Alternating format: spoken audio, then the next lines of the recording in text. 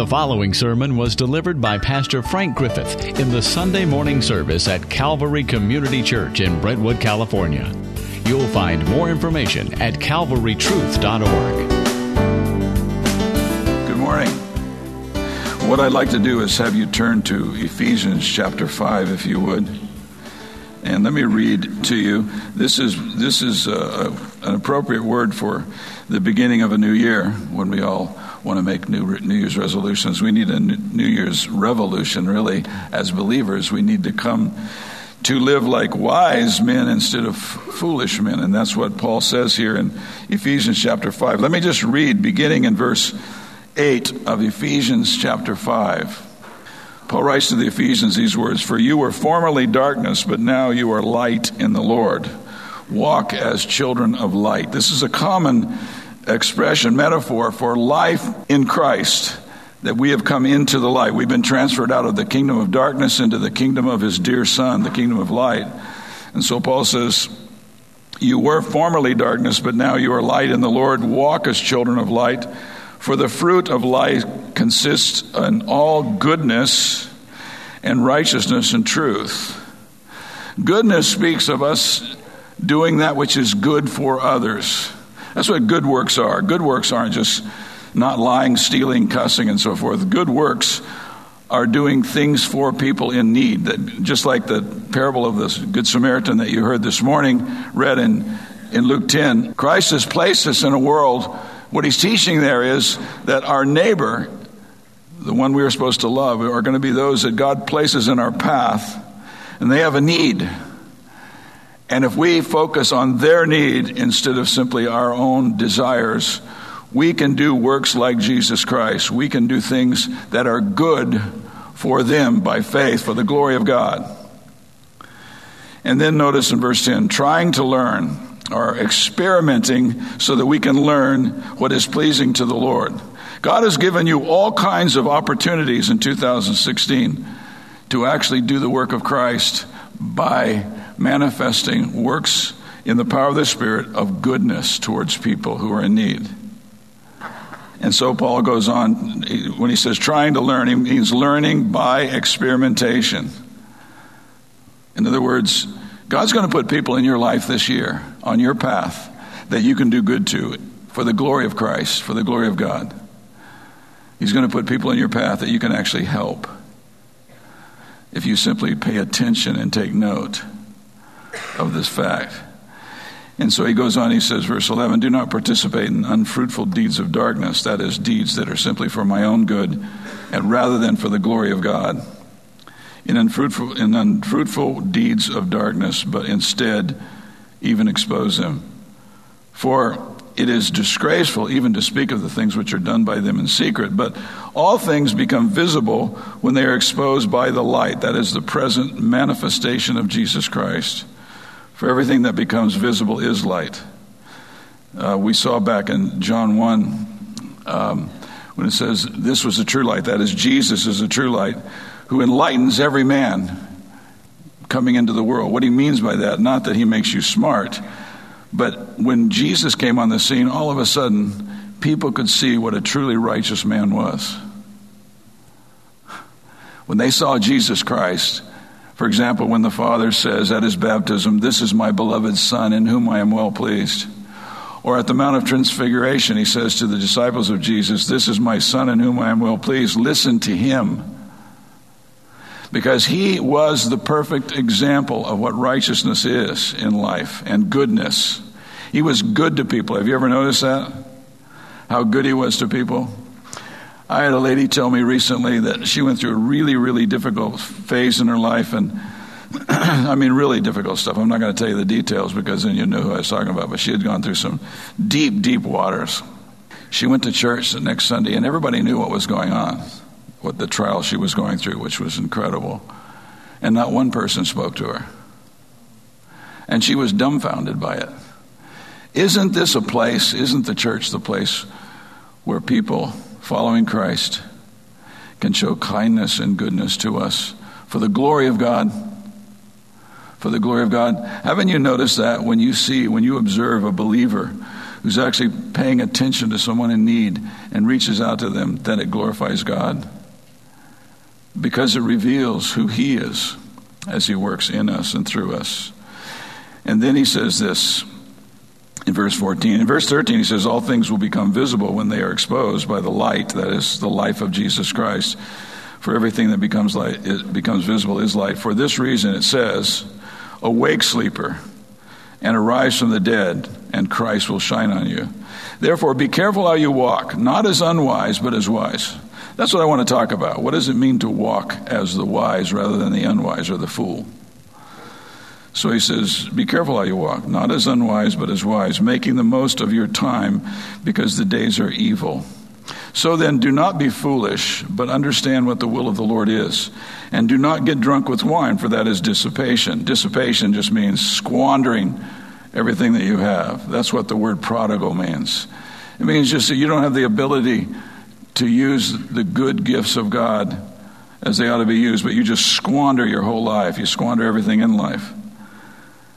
And he says, getting drunk with wine is dissipation, but be filled with the Spirit, speaking to one another in psalms and hymns and spiritual songs, singing and making melody with your heart to the Lord, always giving thanks for all things, give thanks for all things in the name of our Lord Jesus Christ to God, even the Father, and be subject to one another in the fear of Christ.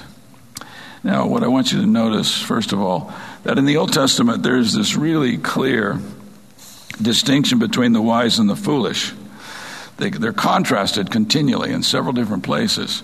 And the fool, for example, in Psalm 14, it says, the fool has said in his heart, there is no God. There is no God. They are corrupt, the psalmist says. Their deeds are evil or vile. There is no one who does good.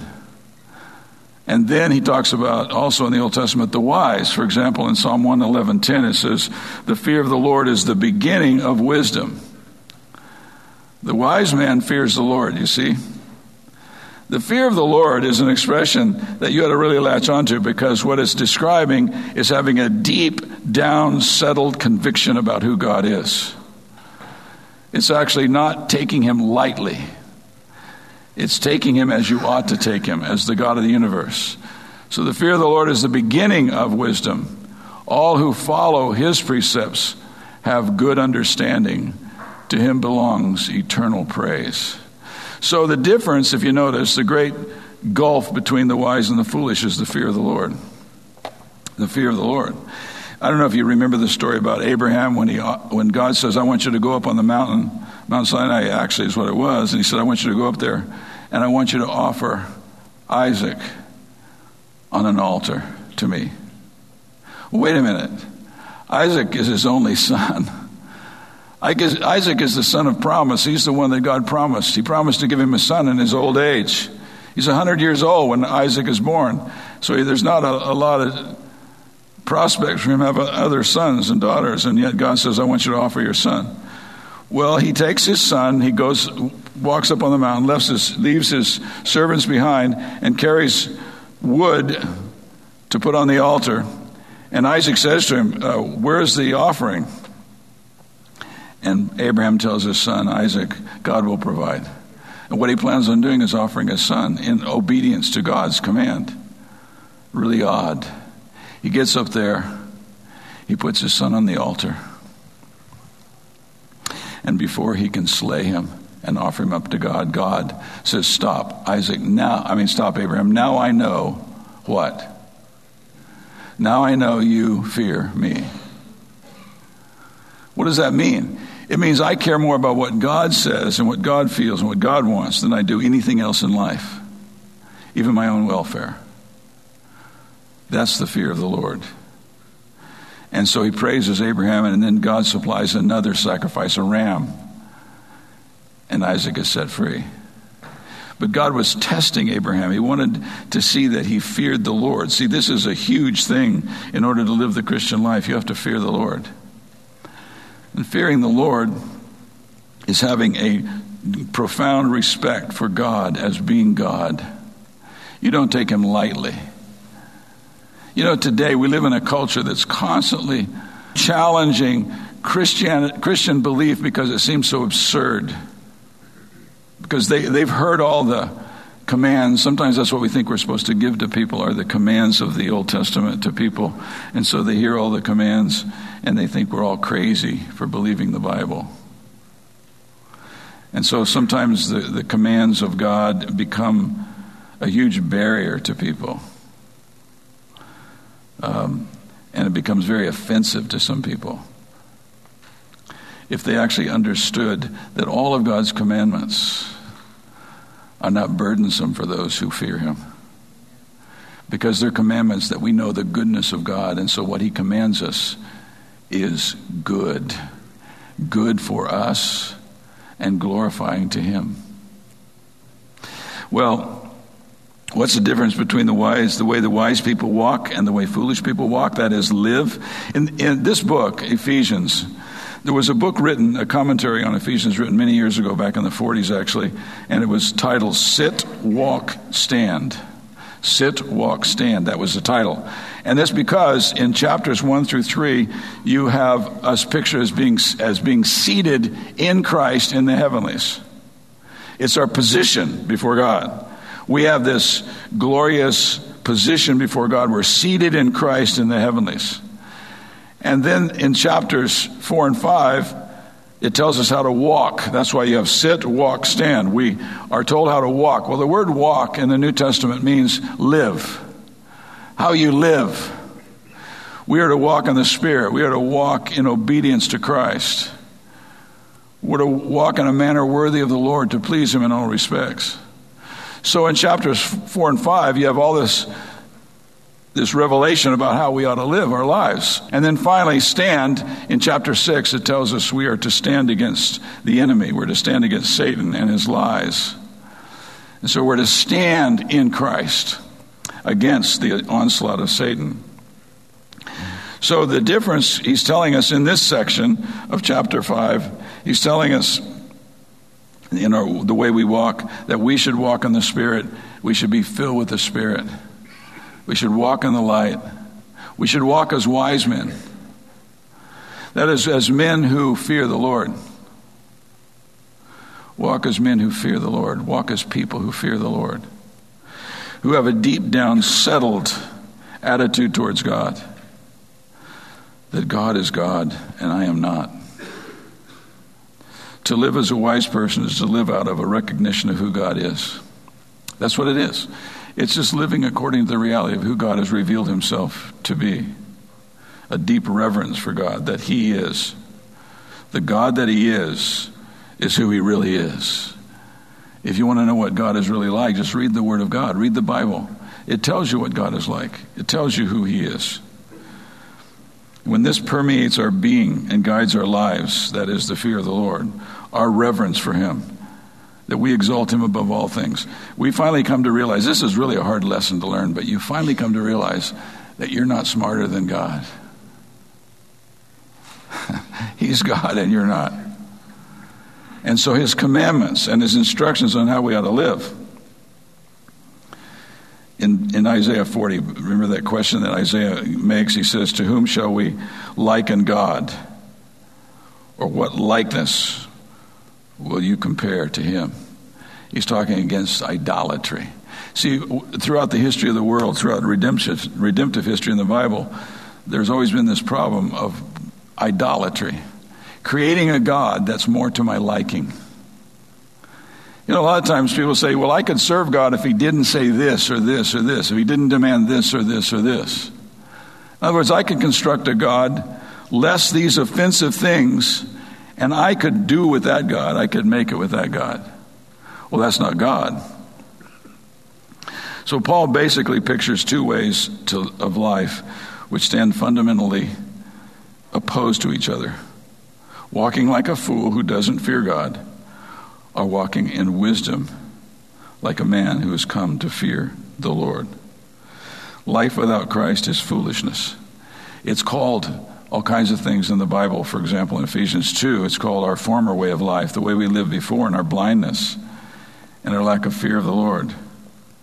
it's called in Romans 8:4, life according to the flesh. The flesh is simply my human desires for myself. I put myself at the center of the universe. What's the most important thing? That I get what I want, right? That I get what I want. See, that's the flesh. And so that was our life before we came to Christ, according to the flesh. We walk like ordinary men, 1 Corinthians 3 says. We lived our lives going after, get all the gusto you can. You know the commercial. You only go around once in life, get all the gusto you can. You know what the word gusto means. It means lust. Fulfill every lust you can. Fulfill every desire you can. Whatever you want, go after it. And get it, and that will make you happy. The problem is it doesn't make you happy. All you have to do is follow the lives of people who take that path, and it ends in tragedy. So, how should our lives, as those who fear the Lord, how should we live our lives as those who fear the Lord? I want to show you three things. I think it's in your little handout there, but the first is, we first of all have to seize every opportunity to be servants of the Lord. You've had all kinds of opportunities this past year to be servants of the Lord, to actually make decisions in obedience to Christ and His commands to you. For example, I'll pick on you guys.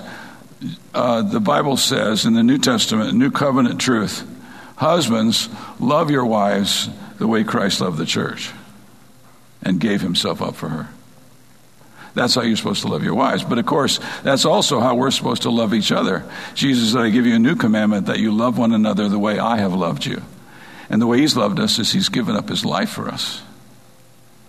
He's laid down His life for us. So we are to seize every opportunity to be servants of the Lord. When He says in verse 16, notice the expression there, making the most of your time because the days are evil. Making the most of your time. That expression is quite literally this, buying up the time. But the word time here is a word that means opportunity. Buying up the opportunities because the days are evil. God's going to give you some opportunities to serve Him this year in just the way you treat people. He's going to give you a ton of them. And what you should do is buy up the opportunities. Buy up the opportunities. Because the days are evil. The foolish, we're told, allow the evil days to set their agenda. When they think about how they're to live, they're thinking of, what's going on in the world, how bad things are going. And you can listen to all the prognosticators who tell you that the world's about to implode, explode, fall apart. And so we can live in fear all the time, allowing the evil days to set our agenda in life. And so when you heard that read this morning in Luke 10, verses 25 to 37, when this young lawyer asked Jesus, what must I do to inherit eternal life? And He says, well, what does the law say? When He says, what does the law say? He's talking about the Old Testament, the books of Moses. What did Moses say, in essence? And he said, well, because all of them knew that the way that you summarize all of the commandments of God is this: love the Lord your God with all your heart, soul, mind, and strength, and love your neighbor as yourself. And so the lawyer quotes that. And Jesus said, you've spoken well. Go and do that, and you'll experience life. But then the lawyer, smart as he was, says, and you can tell what he's doing, he says, but who is my neighbor? In other words, that's going to stump him. Who is my neighbor? The guy that lives next door? Who is my neighbor? And so Jesus gives him this story. He tells him a story about a man who was going from Jerusalem to Jericho, about a 15-mile walk. And he's walking along there, and he falls among thieves. They beat him up, knock him down, take everything he has, and leave him there dying in his own blood. And then a couple of men come by, and both these men are religious men. One of them is a priest, and one of them is a priest's attendant. When they walk by and see this man laying there in his blood, they just pass by him on the other side. They avoid him. And so they're going to walk by. But then a third man comes by, and this man is a Samaritan. Now you have to understand, a Samaritan would be like us saying a Muslim came walking by, and he showed mercy on him. He walked over, And he checked him out, found out what was wrong with him, bound him up, put him on his animal, and took him to an inn and paid to have him cared for. And he says, do whatever you need to do to take care of him, and I'll be back tomorrow and pay for everything. But this is a Samaritan. A Samaritan was a half-breed. It was somebody that wasn't a full Jew. It was somebody who had, their lives had been intermixed with the Assyrians, who had the Gentiles that the Assyrians had brought into the land. And so they were really looked down on by the Jews. You know, kind of like how Baptists and Presbyterians, and they look down on each other. And so Jesus says, this man did this and this and this. And then he says to the lawyer, so who was the neighbor? And he said, well, the man who showed kindness to him. It wasn't the priest or the Levite. It was this Samaritan who showed kindness to him. And he said, go and do likewise. Now, the point of the story is this. Guess what? How life works. God puts people in your path that you can show the love of Christ to. Even before you give them the 4 spiritual laws, you can actually show them the love of Christ before you tell them about the love of Christ. In fact, that's what the Bible, Peter says, you know, you ought to be ready to give an explanation of the hope that lies within you, but people have to see the hope that lies within you first before they're going to ask you that. In other words, our lifestyle should be such. We ought to live questionable lives that would cause people to ask us questions. Why did you do that? Why in the world did you do that? Why did you stop and take care of this man alongside the road? Why did you waste your money on him? And the answer, of course, is because that's what Jesus did for you. That he came into the world seeking and saving the lost, bringing them back into a relationship with God, bringing forgiveness and eternal life. So now Paul tells these Christians, you should make the most of your time. The word buy up is a very strong word. It's very intensive. It means to buy up in the sense of like, you know, somebody, remember who was that? Now I can't remember their names. Some brothers bought up all of the, was it silver? Is that what it was? And they bought up the whole market. And what they wanted to do was to buy it all up so that the value of it would go up. None would be available. And that's what this word means, to buy up. And what he's saying is, look, as you live your Christian life, God actually wants you to pay attention. He's putting opportunities right in your path that you can show the love of Christ for the glory of God. You ever think about that? You ever keep track of that? That he actually puts people in your lives, like this crazy truck driver that about destroyed my driveway? And so you can have a conversation with a person like that. You can show them kindness. I'm not saying I did, but I should have. It was my opportunity. And see, God's going to give you opportunities in 2017. Snap up every opportunity, he says. Snap up every opportunity to demonstrate the love of God in Christ Jesus. Don't wait for opportunity to fall in your laps. Snap it up. Stop window shopping and start taking advantage of these opportunities. They may never return. I bet every Christian in here, if I could talk to you for 5 minutes, you have 5 stories about how God has done this in your life. He's put people in your path, and you actually reached out and showed them the love of Christ, and it was one of the most blessed experiences you ever had. You know, it was Jesus who said, it is more blessed to give than receive.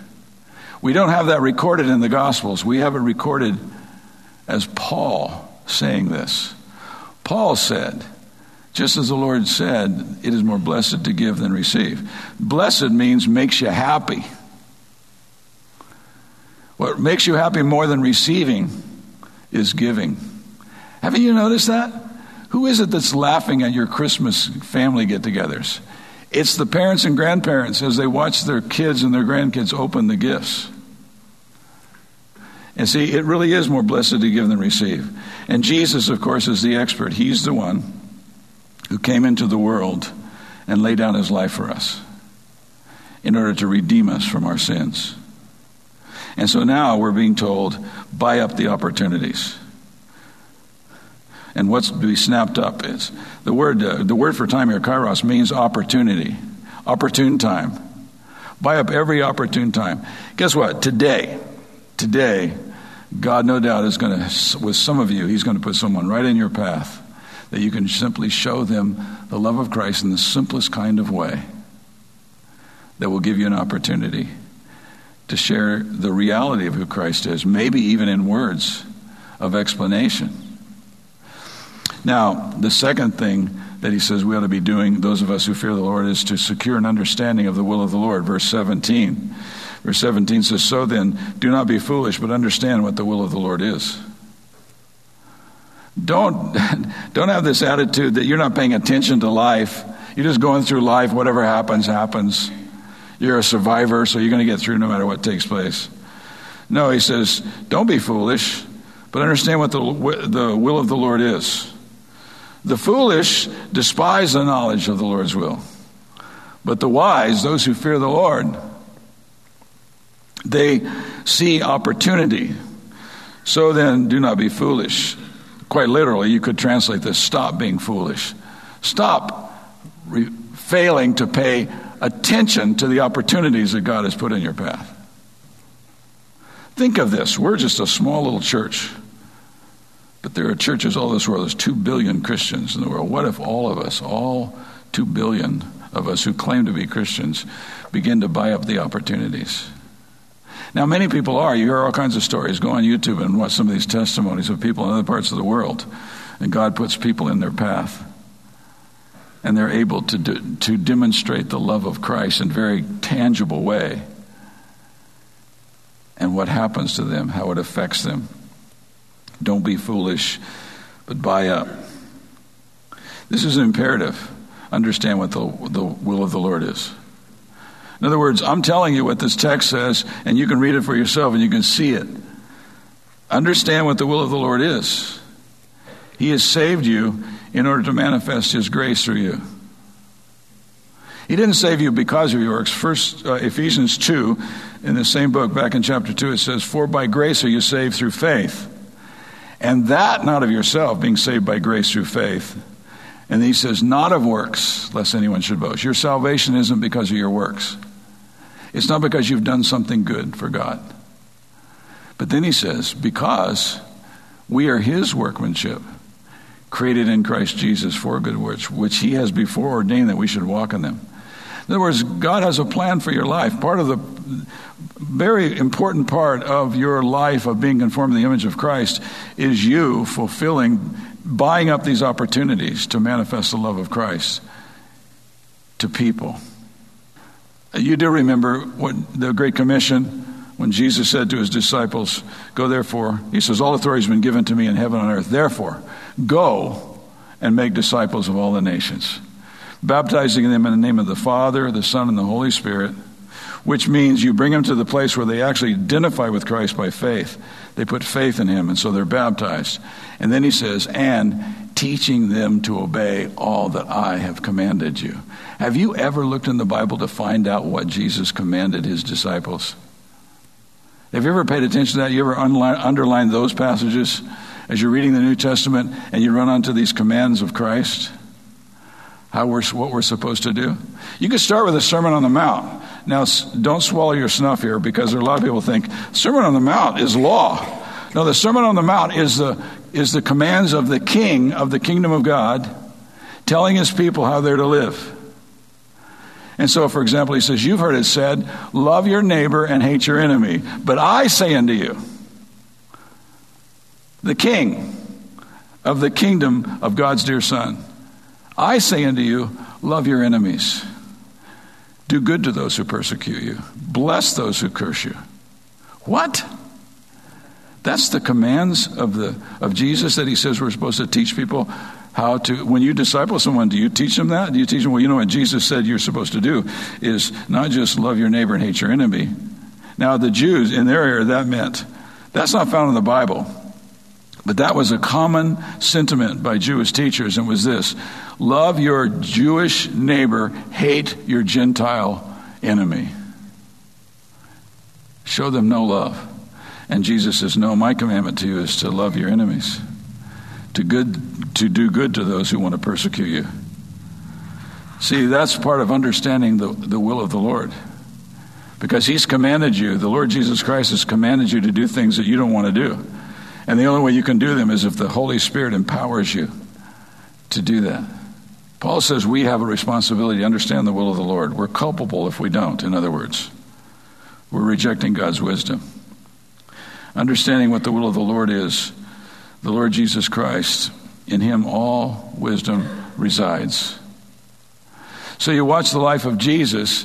Remember the time he was at a Pharisee's house. He had him over for dinner, and they're reclining at table in the courtyard.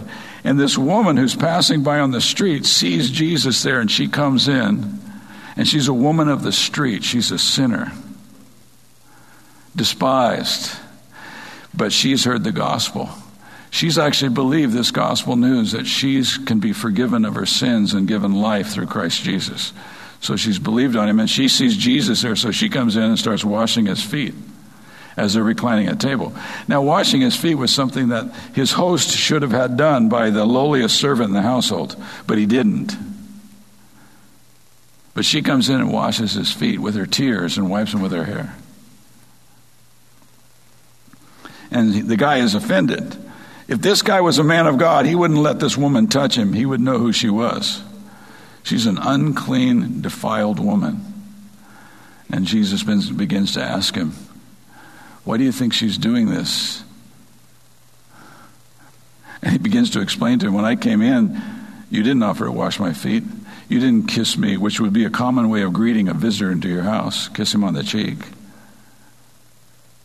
Didn't get any of that. But this woman, she can't stop thanking me and showing me kindness. Why is that? Because she's been forgiven much. And he had been forgiven nothing because he didn't believe in Jesus. But this woman couldn't help but pour herself out in gratitude for what Jesus had done. You see, the reason that we do good works. Basically what Jesus told us, I'm going to show you some verses in a minute, but basically what he told us was, do as many good works meaning that which is beneficial to those to whom I am manifesting this kindness. Do as many good works in as many ways as you can, to as many people as you can, for the glory of God. For the glory of God. That's why we live. We live for the glory of God. So everything that we do for the glory of God. It's not to be saved, it's because we are saved. We're not saved by works. We're saved for good works, which he has before ordained that we should walk in them. In other words, he wants this army spreading out through the whole world, demonstrating who Christ really is by the way that we live in relationship to needy people around us. Because we're all needy. God had abandoned this wretched world who had rebelled against him. But, as John 3:16 tells us, God so loved the world, this world in rebellion against him, that he gave his only begotten Son, that whosoever believes in him shall not perish but have eternal life. And so he wants us to actually go out in the world and to live in obedience to Christ, to love our enemies, to show kindness to people in the name of Christ for the glory of God. Now, the third thing we ought to be doing is seek the fullness from the Spirit, not the flesh. He says, be filled with the Spirit. What does that mean? Well, it's the opposite of what the flesh does. The foolish, the fleshly, seek fullness through the flesh. They get drunk with wine. I just want to numb my pain. That's the best I can do. But instead, you can be filled with the Spirit. Being made full with the Spirit means that there is a sense of fullness. That the Spirit, if we rely upon the Spirit, he fills us and we feel complete, lacking in nothing. So I'm free to give myself away. This final solution of the flesh to bring relief from the pain of willful ignorance of God's wisdom is described in Galatians 5. This is what it says. This is what the flesh does to ease its pain. This is what we did before we came to have the Holy Spirit, before we came to Christ. This is what it says. The acts of the flesh are obvious. Sexual immorality, impurity. Sexual immorality is using sex just to please yourself, outside of the bonds of marriage which God has given us in which to enjoy that relationship. But he says what the flesh does, it seeks what it desires. Sexual immorality, impurity, debauchery, idolatry, and witchcraft. Witchcraft is a Greek word pharmakia. Yeah, it means drugs. It means having a spiritual experience through the use of drugs. That's what this word means. So instead of staying in my right mind, I need to ease my pain, so what do? In the flesh, I would seek witchcraft. That's really a good term for it, isn't it? He goes on, hatred, discord, jealousy, fits of rage, selfish ambition, dissensions, factions, and envy, drunkenness, orgies, and the like.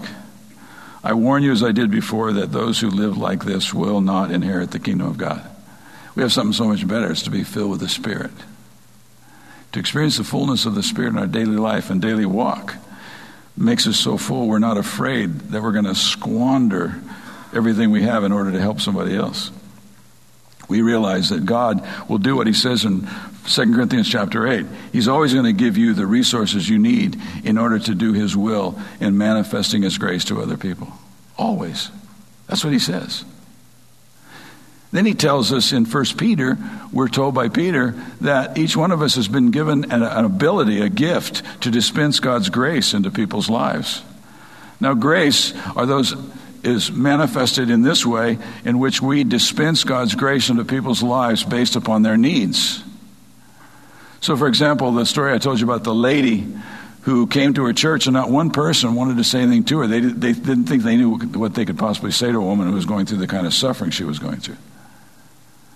Oh no, you've been given a gift, an ability to dispense God's grace.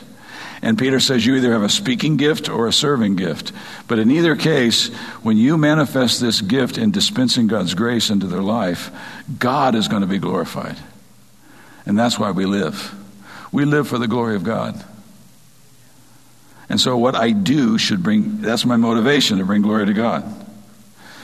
Now, we crave the kind of fullness that God offers in Christ Jesus alone. But to get this wisdom, you have to confess with your mouth that Jesus Christ is Lord and believe in your heart that God raised him from the dead. And you'll begin to experience his fullness. You can't have fullness without Christ. It doesn't matter what you get a hold of. It doesn't matter what you seek out in life. You're never going to be full until you have Christ. And he's the only one who can give you this fullness. He says getting drunk using the flesh's means is dissipation. The word dissipation here means to squander. Squander everything. It's just squandering all your resources. It won't bring you fullness. Only the Holy Spirit can bring you fullness in Christ Jesus. In fact, it's the opposite word as the word salvation. The word salvation is sozo, and this word is sotia. That means it's the opposite of salvation. It drains you dry. It drains you dry. If you don't believe this, go to a meeting somewhere where recovering addicts of one kind or another are meeting and listen to the testimonies. All the things in this world that this world has to offer you to give you fullness will drain you dry. But the Spirit of God will fill you up. And you'll have an abundance that you can give away. It may not be money or material things, but it'll be your heart. It'll be your love. It'll be your joy. Don't you like getting around people who are overflowing with joy? Isn't it great to get around people who are actually happy and blessed, and it spills over into your life? That's what he wants for all of us.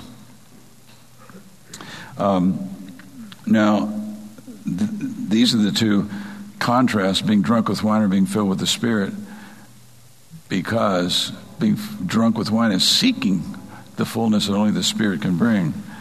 Now, you want to walk as wise people in 2017? I hope so. I hope you want to walk as wise men and not as fools. Because the fool is going to destroy his life. So Christ is the answer, and we are to buy up every opportunity to serve him by doing good works for the glory of God. Good works being things that produces good in the lives of people that God puts in my path. Philippians 2, 1 through 13. I bet somebody could quote that. But I'm not going to start it for anybody. It's about how Jesus, he says, you ought to have this mindset that Jesus had. That though he was in the form of God, he did not think equality with God to be something to grasp and hold on to for his own benefit. But he emptied himself by taking on the form of a servant. He came into the world to save us. And so now we're to have the same mindset. In other words, instead of protecting my stuff, I'm supposed to be pouring myself out so that I can experience the fullness of the flow of the life of God through me. I want to show you what Jesus said, just some rapid fire here. First of all, Matthew 5:16, Jesus said, let your light shine before others. Let the life that God has put in you be manifested outwardly as you relate to people, so that they may see your good works. The word good means to do something beneficial for someone. Your good works and give glory to your Father who is in heaven. We have to explain why we're doing what we're doing. Or this is Matthew chapter 5, Sermon on the Mount. Best place to start in understanding the commands of Christ is start in the Sermon on the Mount, or the Sermon on the Plain in Luke, if you prefer. He says, you have heard it said that it was said, you shall love your neighbor and hate your enemy. But I say to you, love your enemies and pray for those who persecute you, so that you may be sons of your Father. That is, just like your Father who is in heaven. For he causes his sun to rise on evil and the good. He gives sunshine to those who are evil and those who are good. He's good to all people. And he sends rain on the righteous and the unrighteous. For if you love those who love you, what reward do you have? Therefore, you are to be perfect, that is mature, like your Father in heaven is perfect. See, this is perfect love. Perfect love is constantly casting out fear, because you're not afraid to give yourself away because he keeps pouring his life into you. And then here's Ephesians 2:10. Paul says, for we are his workmanship created in Christ Jesus for good works, which God prepared beforehand that we should walk in them. Did you know that you have works, good works, that God has prepared beforehand for you to walk in them for his own glory? So that's why he puts people in your life. That's why he puts you through trials and troubles at times. Because he wants to fulfill his will in your life. Or Titus 2:4. Paul says Jesus gave himself for us to redeem us from our lawlessness and to purify for himself a people for his own possession who are zealous. You know what zealous means? Red hot, excited for good works. To live for Christ in this fallen world. And Paul to the Ephesian elders says, in everything I showed you that by working hard in this manner, and you know what Paul did? Paul was unusual. He wasn't like most of us today who are in the ministry. Paul worked for a living and ministered for free. In fact, he took care of his own team. He had a team with him, and he would work and pay their expenses so that he could do the work of ministry. He loved the ministry. He loved pouring himself out for people so much. He was willing to do that. That he himself said, it is more blessed to give than to receive. This is where, the only place we have this quoted. Jesus said, it is more blessed to give than receive. It'll make you more happy than receiving will. And don't you love to receive gifts? Sure you do. But what's better is to give them. Is to give them. So you want to walk as wise people in 2017? Or 2017, then Christ is the answer. Buy up every opportunity to serve him. Seek and savor his will. That just means pay attention to what he says in the Word of God and savor it, love it. It's a great opportunity. God wants to use you for something significant in life. Something truly significant. And it's not going to be what you achieve. It's going to be what you do in response to the Spirit's empowerment in doing good. I mean, think of that admonition. To do as much good as to as many people in as many ways as you possibly can for the glory of God. For the glory of God. And be filled with the Spirit, because you can't do it any other way. In other words, the Holy Spirit has to fill your heart with an awareness of how loved you really are in order for you to give yourself away. And there's some of those things that we possess that are so dear to us that we have this white knuckle grip on them. And then God puts us in a situation that the very way I could bless somebody is give away what I treasure so much. Maybe it's prestige, maybe it's, having a certain position or something like that. But God wants to use you for his own glory. We weren't saved by good works, we are saved for good works. And good works are beneficial acts of kindness in the manifestation of the life of Jesus. Maybe none of you have anybody around you that needs you to do good to them. I would have you raise your hand, but we don't want to laugh because we are surrounded by people who may think they have everything they need, but what they need most, they don't have. And you have it to give away. It's the gospel of Jesus Christ. It's the good news about him. So I want to challenge you in 2017, ask God to open your eyes and to use you as a conduit through which he's going to pour his grace into people's lives. Okay? Okay. Let me pray for you. Father, we are so grateful today for what you've done for us in Christ Jesus.